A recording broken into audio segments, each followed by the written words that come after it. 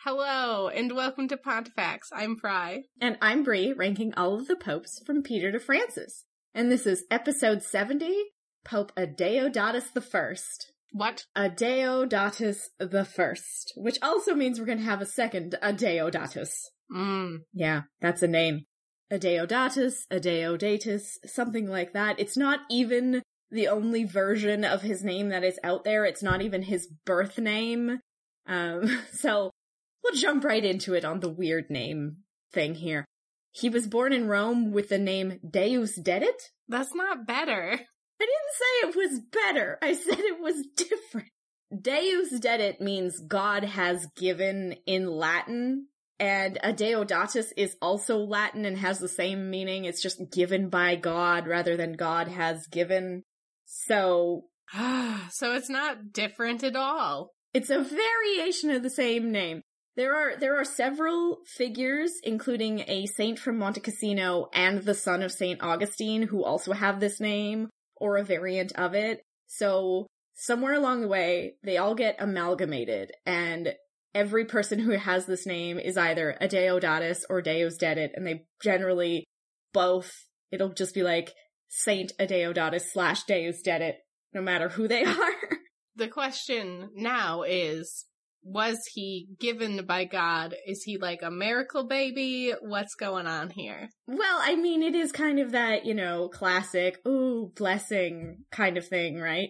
God has given me this baby. This baby that I didn't have 9 months ago. Yes, exactly. So if he was a miracle baby, we don't know about it. But here's the best part. I want to give you his father's name. Stephen. So he has a normal name, and then he gives his son Adeodatus Deus Dedit. To be fair, that's like a lot of celebrities who are like, my child's name is Apple. My child's name is Pilot Instructor. I hate celebrity baby names. Those poor children. And you know what? It has started a trend where people are doing that to normal children as well. Stop it. Just stop. As somebody who grew up with a name that was spelt in a way that, was never on anything, stop it.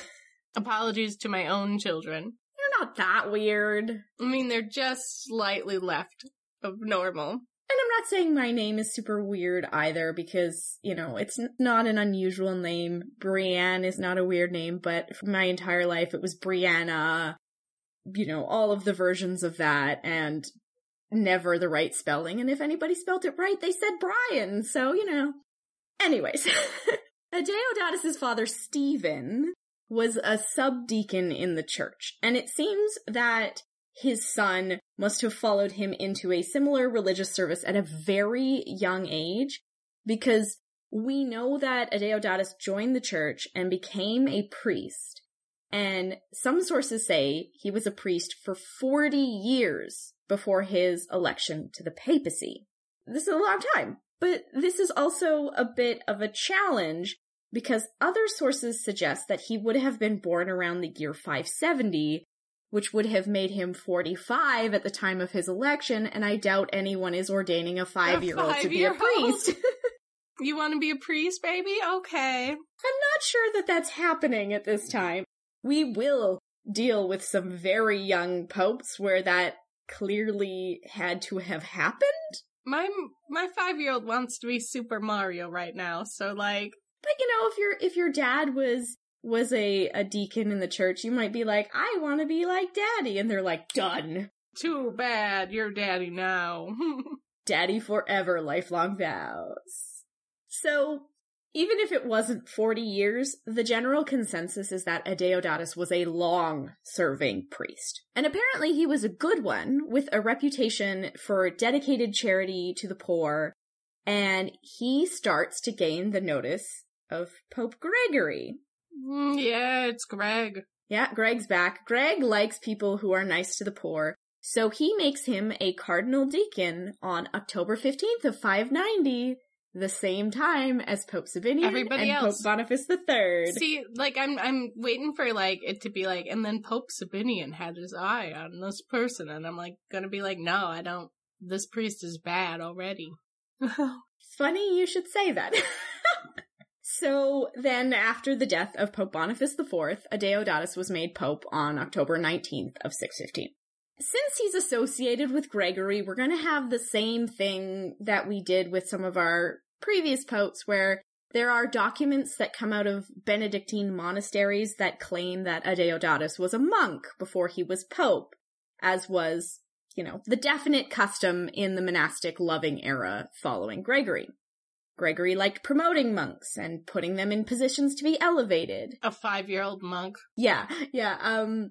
But there's no actual evidence to verify or corroborate that Adeodatus was a monk.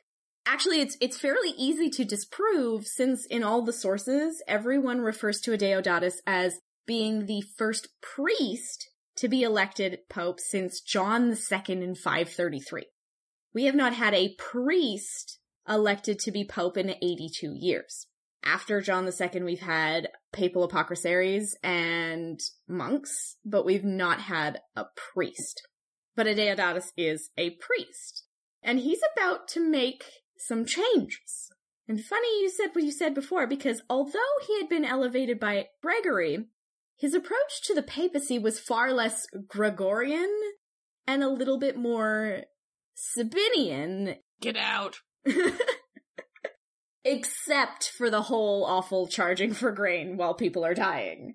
So, yeah, okay, so what I mean here, what I'm getting at, is that Adeodatus was about to reverse the monastic tide on the papal administration and bring priests back, the way that Sabinian had tried to do. I mean, that's a noble cause. Yeah, he actually held the first ordinations that we've seen in the church, creating 14 new priests for the first time since the beginning of Gregory's papacy. So we have had no ordinations in that time. And then he recalls the monks from roles in clerical administration and replaced them with priests, particularly wherever he could put a priest back in the role who might have lost his position to a monk during Gregory and Boniface's papacy. He's trying to put things a little bit more back into the traditional order. Priests, not monks, holding these roles. So, in that way, he's a little bit like Sabinian, but not in the terrible way. And while Adeodatus is shaking things up in the church a little bit, the rest of the Byzantine Empire and the Italian world is continuing to fall apart and have a bad time. So we're gonna, visit the rest of the imperial world for a minute. So shortly after Adeodatus assumed the papacy, the Lombard king Agilulf died, and his wife Theodelinda continued to rule as regent for their son Adalwald. And although we're not going to see a repeat of the Ostrogothic situation and what happened to Queen Amalasuntha, Adalwald was not a good choice to be king, and would later go on to go insane and get deposed and die, quote-unquote, mysteriously. Mysteriously. Oh no, nobody knows what happened to Adalwald. Everyone knows what happened to Adalwald. But we're getting ahead of ourselves, and that's going to be long after the time of this pope. It's important to know because it sets the tone for his reign. It's suddenly less stable because Agilulf is gone, and despite Theodelinda's even hand, the Lombards are going to come back into conflict with the Byzantine Exarch because things are just not going to be stable enough. So, in 615, a rebellion broke out against the Byzantines, and in Ravenna, the Exarch John I and many of his officials were murdered by the rebels and encouraged on by Lombard forces. And then around the same time, since there was no exarch and the emperor is way too busy fighting Persia, a man called John of Kansa, or Compsa, which are both accurate because he's from Compsa, which is modern-day Kansa della Campania, he declared himself to be the independent ruler of Naples and captures the city there. Now, neither of this would last terribly long, though, because the new exarch, a man called Eleutherius, not only had anyone who was involved in the murder of the Exarch executed, but then he marches straight down to Naples, although he stops for just a moment to say hi to the Pope in Rome. And he puts a direct stop to John of Kanza by killing him and a hefty portion of his followers. I'm going to give you a very concise account from Paul the Deacon's History of the Lombards. It says, "At this time, John of Kanza took possession of Naples, but not many days afterwards, Eleutherius the patrician drove him from that city and killed him." So that's the thing that happened. And with that, the rebellions are over, but the point of this is it exposes the weakness of the imperial forces in Italy yet again, which then spurs on the Lombards to threaten war and invasion if they're not paid off in tribute. And this is not a great time. It's never a great time when the Lombards decide, hey, you're not actually strong enough to hold us back, so we're coming for you unless you pay us. And while this is not directly related to the papacy, other than the fact that Eleutherius came for a quick visit in Rome, this is the landscape in which Adeodatus is trying to pope in. So, this undoubtedly has an effect on the already battered and bruised Romans, and definitely led to an increased amount of refugees fleeing the conflict in the north and in the south of Italy, ending up in the middle, which is Rome.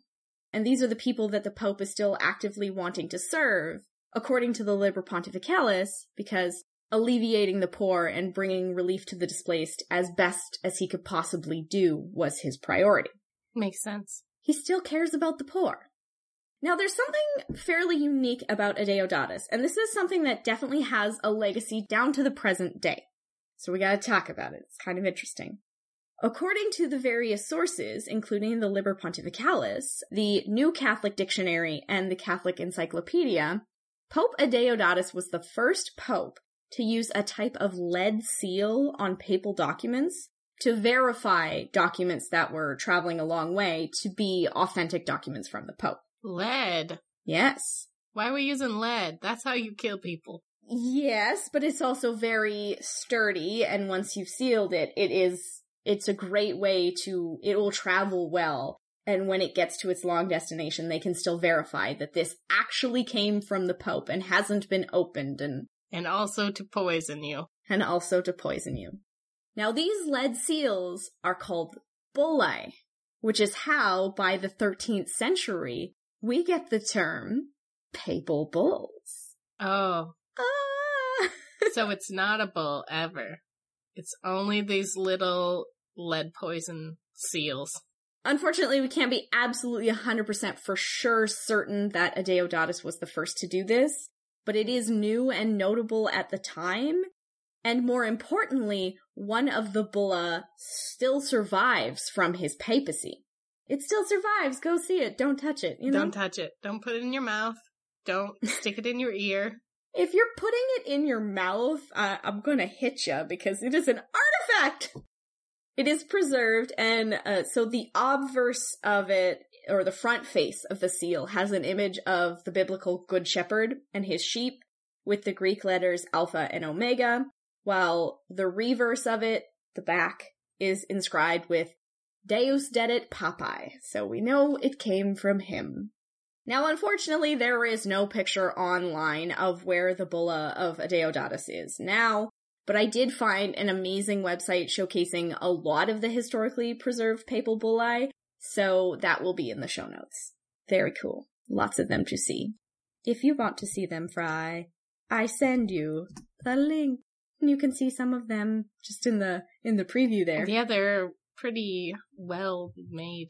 Yeah, so we have Innocent the Third, and we have Martinus the Fourth. So you can see a couple of them. Check out those double faces. So, over the last handful of episodes, we've talked about how brutal things have been in Rome. Even in this episode, we're talking about how brutal things are in Rome. From Lombard invasions to famine to disease, Rome has been getting beat up for hundreds of years at this point. Yeah, it really has. It's got stagnant rivers full of disease and... It's not been a good time. Invasions, disease, it's all bad. And things are about to get worse. When I was taking notes, I literally called this section More Beating Up Rome. So, in August of 618, the Liber Pontificalis tells us that Rome was hit by an earthquake. Okay. At least, this is what we think, anyways. So I consulted an article that specifically outlined all historical recordings of ancient earthquakes and the damage that they caused. Very interesting article. It's called Beyond the Damage Threshold, The Historic Earthquakes of Rome by Paolo Galli. And all they had for this one was the mention from the Liber Pontificalis, which I will quote for you. It says, "And then in August, there was a major earthquake." Yeah, I mean, sometimes that's just what you say. There's no real descriptions of what sort of damage it caused, but it is referred to as a major earthquake. And considering everything else that Rome was going through, this had to just feel like one blow after another, really. But Rome has earthquakes. It's an earthquake-prone region, right? Yeah, I mean, there is a fair bit of earthquakes in there. It had one not too long ago. I think like a year and a half ago there was another one. But this one is, again, a major earthquake, not just a little rumble, so. But I mean, you know where you're living. Yes, but they're getting hit by everything. You know the ground shakes periodically. Well, and some buildings definitely collapsed. There were some pictures of, like, structures that they were identifying as having cracked in this earthquake, and they had, like, the fissures and whatnot. It's a great article. I will also put it in the show notes so anybody who wants to see it can look at the pictures. But if that weren't enough, shortly after the earthquake, Rome is hit by yet another epidemic. And this time it was a quote-unquote disease characterized by scabs, so no one could recognize their own deceased. Ew. And that's a quote from the Liber Pontificalis. So this is what historians have determined to be leprosy. And even though we know that leprosy was one of the most feared diseases of the Middle Ages, Adeodatus wasted no time during the epidemic and personally went out into the streets to care for the sick. This is extremely admirable and shows his long-standing commitment to the poor and infirm. As long as he doesn't die of leprosy, I think we're good. He dies of leprosy. Damn it. He died on November 8th of 618, likely because of his exposure to the sick and dying people. Since you looked it up, how do you get leprosy? Okay, so you get leprosy through mucosal secretions, which is coughing or sneezing. Yeah, the goop. He was right up in there, and someone coughed and sneezed on him, and he died from it. But he did it while he was actively serving the people, so good on you, Adeodatus. Too bad that doesn't count as, like, martyrdom. Like, it should. Like, he's actively doing a thing and in danger, and then that danger got him. Ooh, what's different between the leprosy mucus and the sword? It's kind of like dying in service as opposed to... Yeah, I hear ya. He could be our disease-martyred pope. We're not done with martyr popes, by the way. Now, in Wendy J. Reardon's Deaths of the Popes, she claims that in Adeodatus's will, he becomes the first pope to dictate that the clergy would get an equivalent of a year's salary at the time of his death. Surprise! It's a party. He Oprah Winfrey'd his death. Well, they do this. And I didn't see this mentioned in any other source on Adeodatus specifically, aside from the book Popes Every Question Answered by Rupert Matthews. And there's no footnote in Wendy's book, so it's doubtful, especially considering the financial ruin of Rome, unless there's a source that I'm entirely unaware of that wants to pop up and verify it. But this is something that popes will definitely start to do.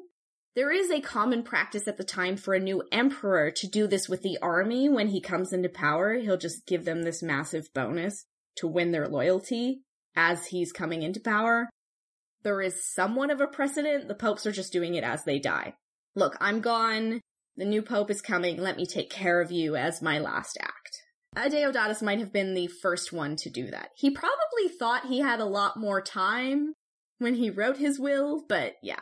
If you're gonna get up in the leprosy... Gonna happen. Don't let people sneeze or cough on you.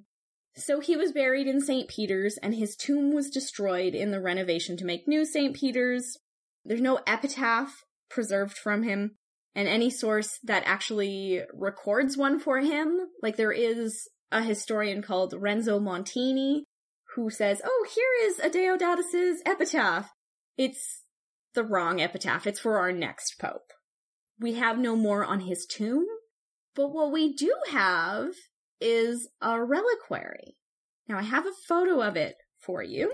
I don't have any more information on this. This is from a website called papalartifacts.com, and artifacts is spelled incorrectly.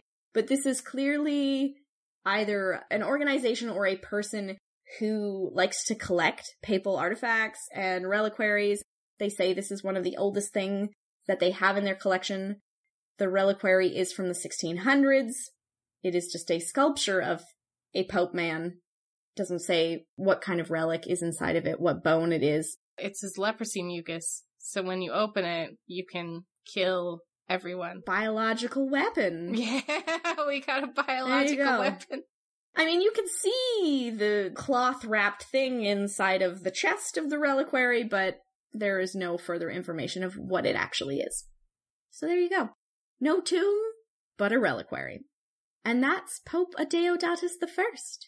And it is time to rate him. Papatum Infallium. For better or for worse, he reversed Gregory's monasticism of papal administration and brought the church leadership back into the hands of priests.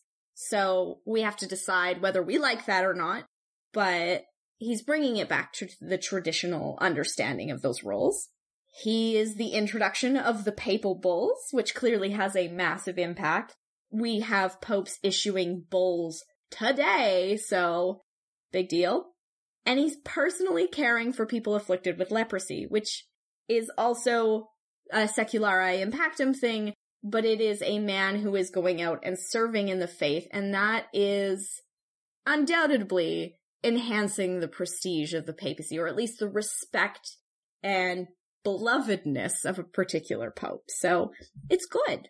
What do you want to give him? I'm leaning around like a 4. 4 is good. If you're going to give him a 4, I'm going to give him a 5, just because I think, it's good. We got the bulls. People started preserving these bulls. It's excellent. So he'll get a 9 in Papatum Infallium. Fructus Prohibitum. Nothing really here unless you want to count undoing Gregory's influence as bad. I mean, monks should be doing monk things. I agree. So I don't want to give him any points for this. It's not a bad thing. I think that, if the role was meant for a priest, give it to a priest. I don't have a problem with the fact that Gregory put monks in, because that was just Gregory being Gregory, but I don't expect every successive pope to follow that tradition. Be like, monks go here. No. Yeah. Let the monks do their monk stuff. Remember, he lamented. Gregory whined and whined about not being able to do monk stuff, and then he made other monks do that stuff too. Yeah, he was just punishing other people. So a 0 for Fructus Prohibitum. Seculari Impactum. He's actively and personally involved in the relief efforts after an earthquake and the outbreak of leprosy. He was so closely involved he got leprosy himself. Yeah, I kind of want to give him a 10. You want to give him a 10? I think... He got leprosy. I think that's fair. He did get leprosy. I think if you are actively out serving the people to the point where you get leprosy, that's, that we're giving him his martyrdom points here. Yes, let's give him a 10. Because good on ya. It's probably way out of balance with the rest of our scores, but I don't care. The man got leprosy helping people. His secular impact was so intense he died. Yeah, it's pretty good. Yeah, I'll give it to him. So he gets a 20 in Seculari Impactum. I don't feel bad about it. He's getting it. Facium Sanctus. His beard is going all over the place. He has one of them forky beards. It is very forky. And it's fat forky, too. It's like, because it's not going down all the way. It's more like 2 poofs. It looks like, when you have a whole chicken. And it's like the bottom half. Chicken legs. The 2 legs together. 2 fat drumsticks hanging off of his face. He looks like a man who would get leprosy. Okay. Why? Look at how far that beard is. It's just someone coughs near the end of his beard and it climbs up into his mouth. Okay, yeah, I follow you. Maybe if you're working with people who are really sick, put cloth over your face, but take the hair off. His bunny poof is wild. It looks like it curls around itself. It does. He tried to comb it over. Yeah, he's got some tight ringlets there, actually, on the side of his head. Those are some Shirley Temple ringlets. The more I look at this, the more I discover. My hair stopped doing that. I guess I gotta go to the beach more or something. I don't know. You got that nice wave, though. I do, but it's being flat and stupid. I guess the weather hasn't been good for it. It's true. Just get some of that salt spray. I got some, but I don't know. I haven't been messing with it. I don't need to look cute at my home every day. You don't even have to put the work in for that, Fry. Well, we're not talking about how cute you are. No. We're talking about how potentially cute this man is. So, what do you think? I'm giving him like a 3. I like that he has a different expression than most of them. Like, I like that he's looking down and to the side and... Yeah. It's distinctive. I'll give him a 4. So he'll get a 7, which will give him a score of 1.75. Pretty good. Tempus Pontificus. October 19th, 6:15 to November 8th of 6:18, which is 3 years and a score of 0.75. Not bad. All right, everybody, it's the canon bonus round. Yeah. He's the saint. He has a feast day of November 8th. We're back to getting some saints. But he is not a patron saint. No. So you get to make him one. We didn't really cover a lot of things that he could be patron saint of. I feel really rude making him the patron saint of leprosy. I'm pretty sure there is a patron saint of leprosy. Then we can't have him be that. And we can't give him forky beards. Father Damien is the patron saint of leprosy and lepers. There's probably more than that, but he's Saint Damien of Molokai. We could make him like the patron saint of either like getting your hands dirty, or, you know, we could do something about him undoing all of Gregory's. The patron saint of letting monks do monk stuff. When a monk is there making some cheese or some beer, remember whatever this man's name is, something. Adeodatus. Adeodatus. We made someone the patron saint of, like, weirdly spelled names. Children with weirdly spelled names was Saint Eutychian. He's on that level. So are we going to make him the patron saint of letting monks do monk stuff? Yeah. I like it. So he will be the patron saint of letting monks do monk stuff. And that brings us to his total score, which is a 32.5. He did very well thanks to his... 20 points for getting leprosy. 20 points for getting leprosy. Yep. So now I have to ask you, is this man, who we have scored very well, papally enough, pizzazzy enough, and since he is the man who introduced them, is he worthy of a papal bull? No. No? You don't like him? That's sad. I had to think, do you like him? I do like him. I think, you know, the fact that he is, like, the founder of papal bulls, it feels like a slap in the face if we don't. This is not a pope that, if there was no bid on the papal bull, I wouldn't really be considering it. But the irony. That he doesn't get one? But the irony. Yeah. It's fine, we can be ironic. All right, well, we'll go with our instincts. I'm sorry, Adeodatus. You did well, but just not quite enough. And with that, we have some thank yous to make. We're going to end with thank yous. We're going to thank Totalis, Rankium, and Rex Factor. And I want to thank one of our listeners.